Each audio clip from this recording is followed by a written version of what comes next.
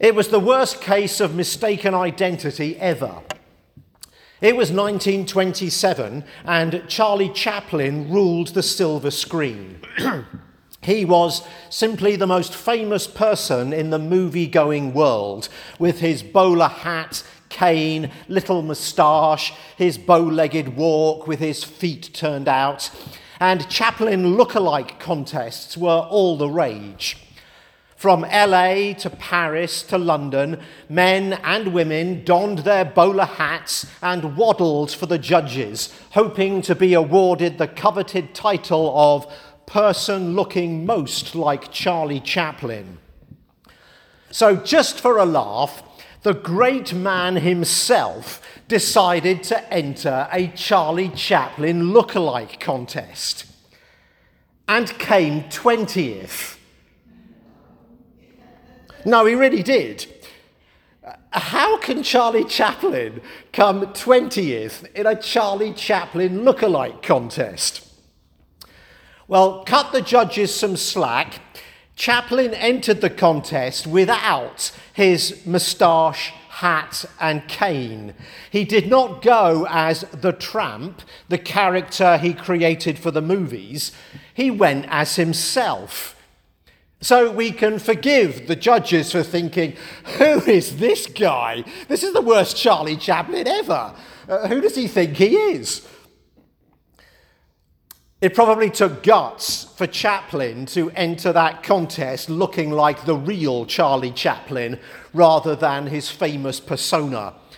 It takes courage to be yourself, especially when there are judges watching you, waiting to criticize, label and grade. Your real self may look very different from the person you play on TV. The critics might not get you, but you will at least have the deep satisfaction that comes from being authentic. When I stand in front of God, I am not going to be asked, why were you not Mother Teresa or Desmond Tutu or any other heroes of our faith? But I may be asked, why were you not Duncan? Who do you think you are? God might ask, in a loving and accepting way, of course.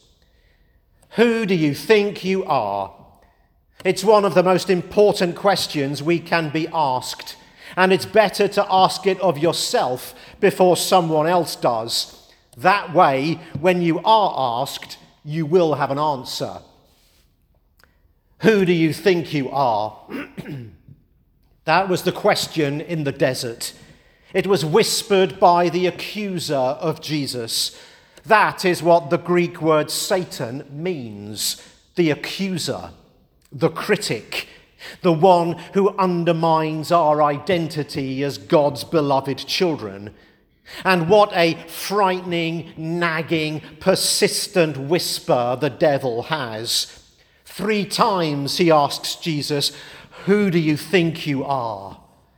It's noisy in the desert, and it's often noisy in our heads.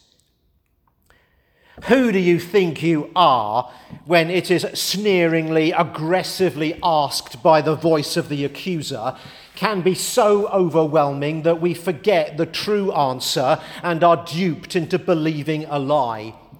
The accuser calls us the tramp, but really we are Sir Charles Chaplin.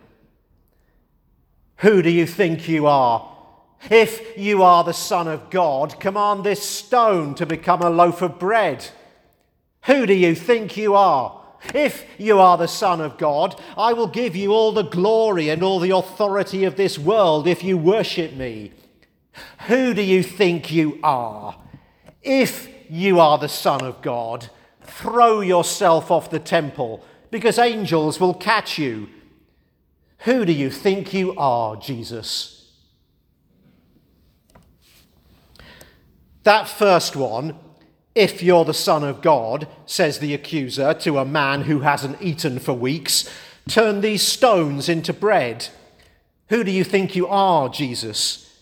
It looks like you're a great miracle worker, a magician, available for parties and charity events. Pull the rabbit from the hat, saw the lady in half, maybe escape from a straitjacket inside a safe at the bottom of a swimming pool.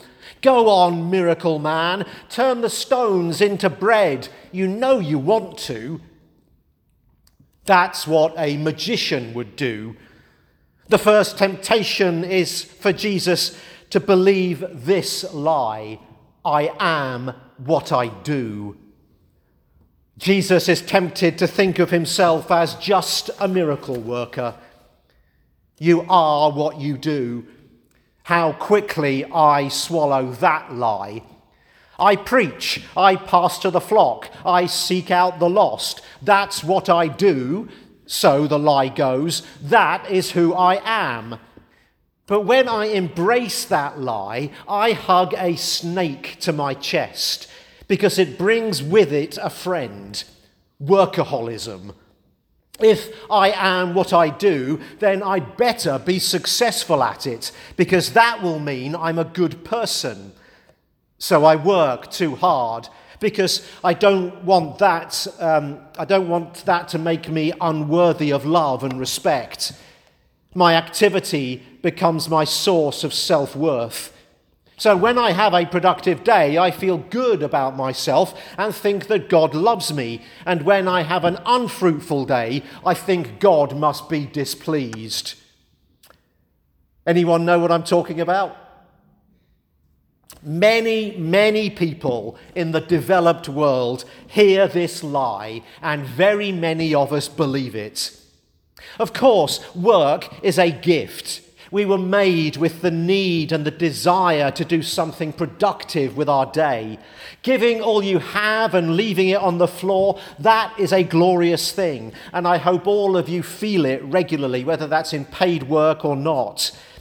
But let's not allow that to tip over into a belief that this is what we're all about, that our worth in God's eyes depends on what we do. The late Henry Nouwen summed it up really well.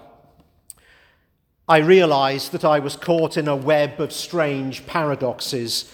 While complaining about too many demands, I felt uneasy when none were made. While speaking about the burden of letter writing, an empty mailbox made me sad. While speaking nostalgically about an empty desk, I feared the day in which that would come true.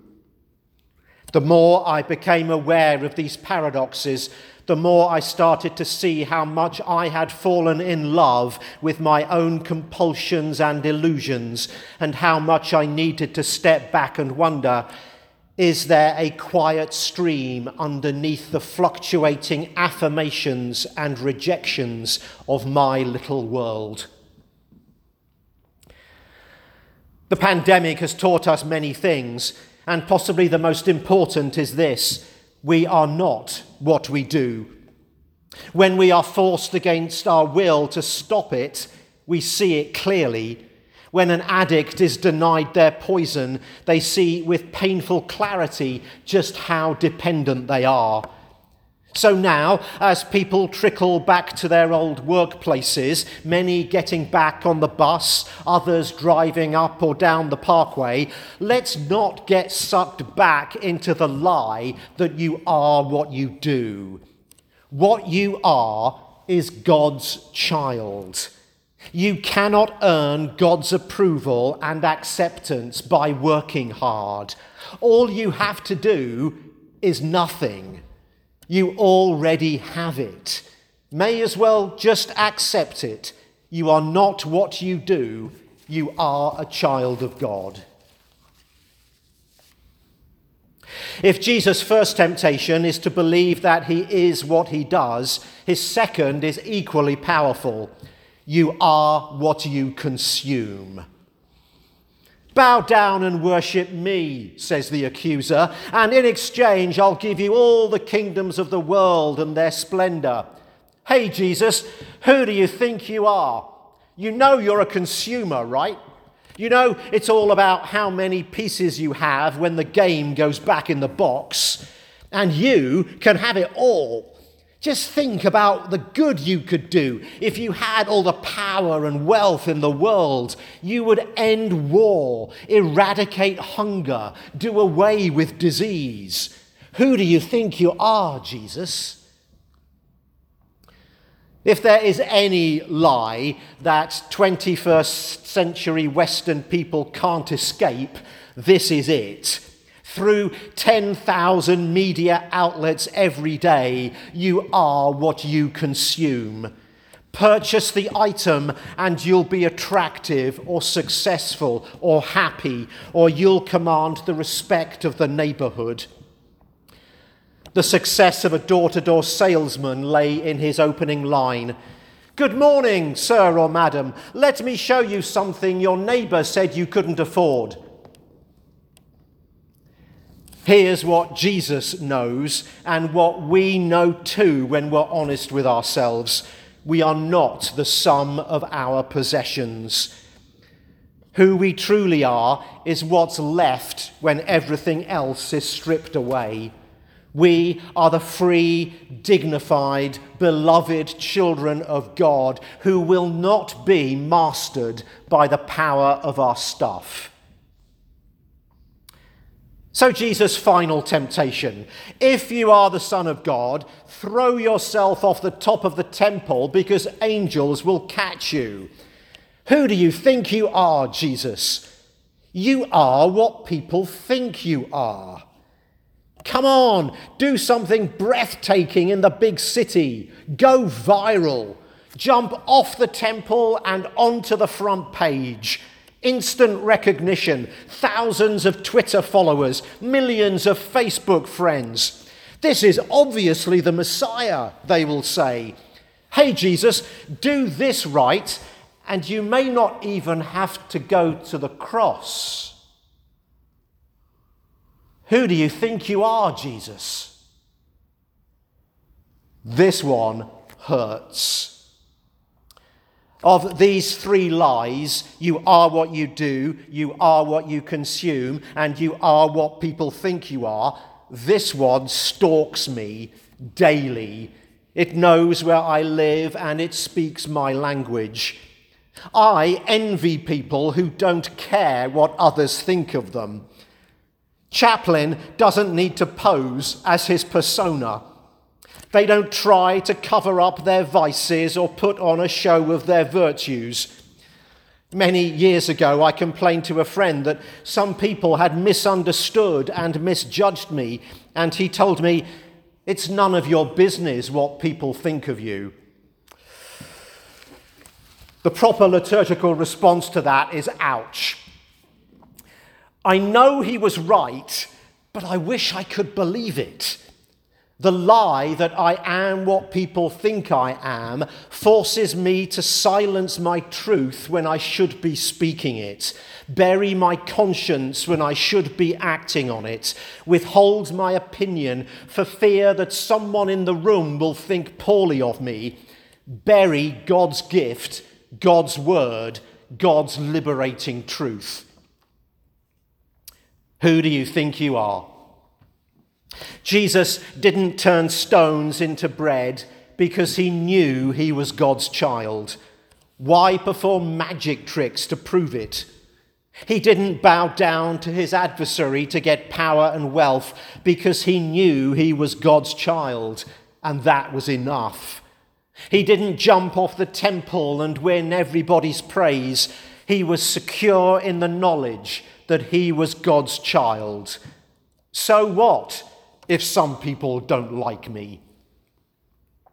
Hear God's word to you. You are not what you do, you are God's child. You are not what you consume, you are the pride of God's heart.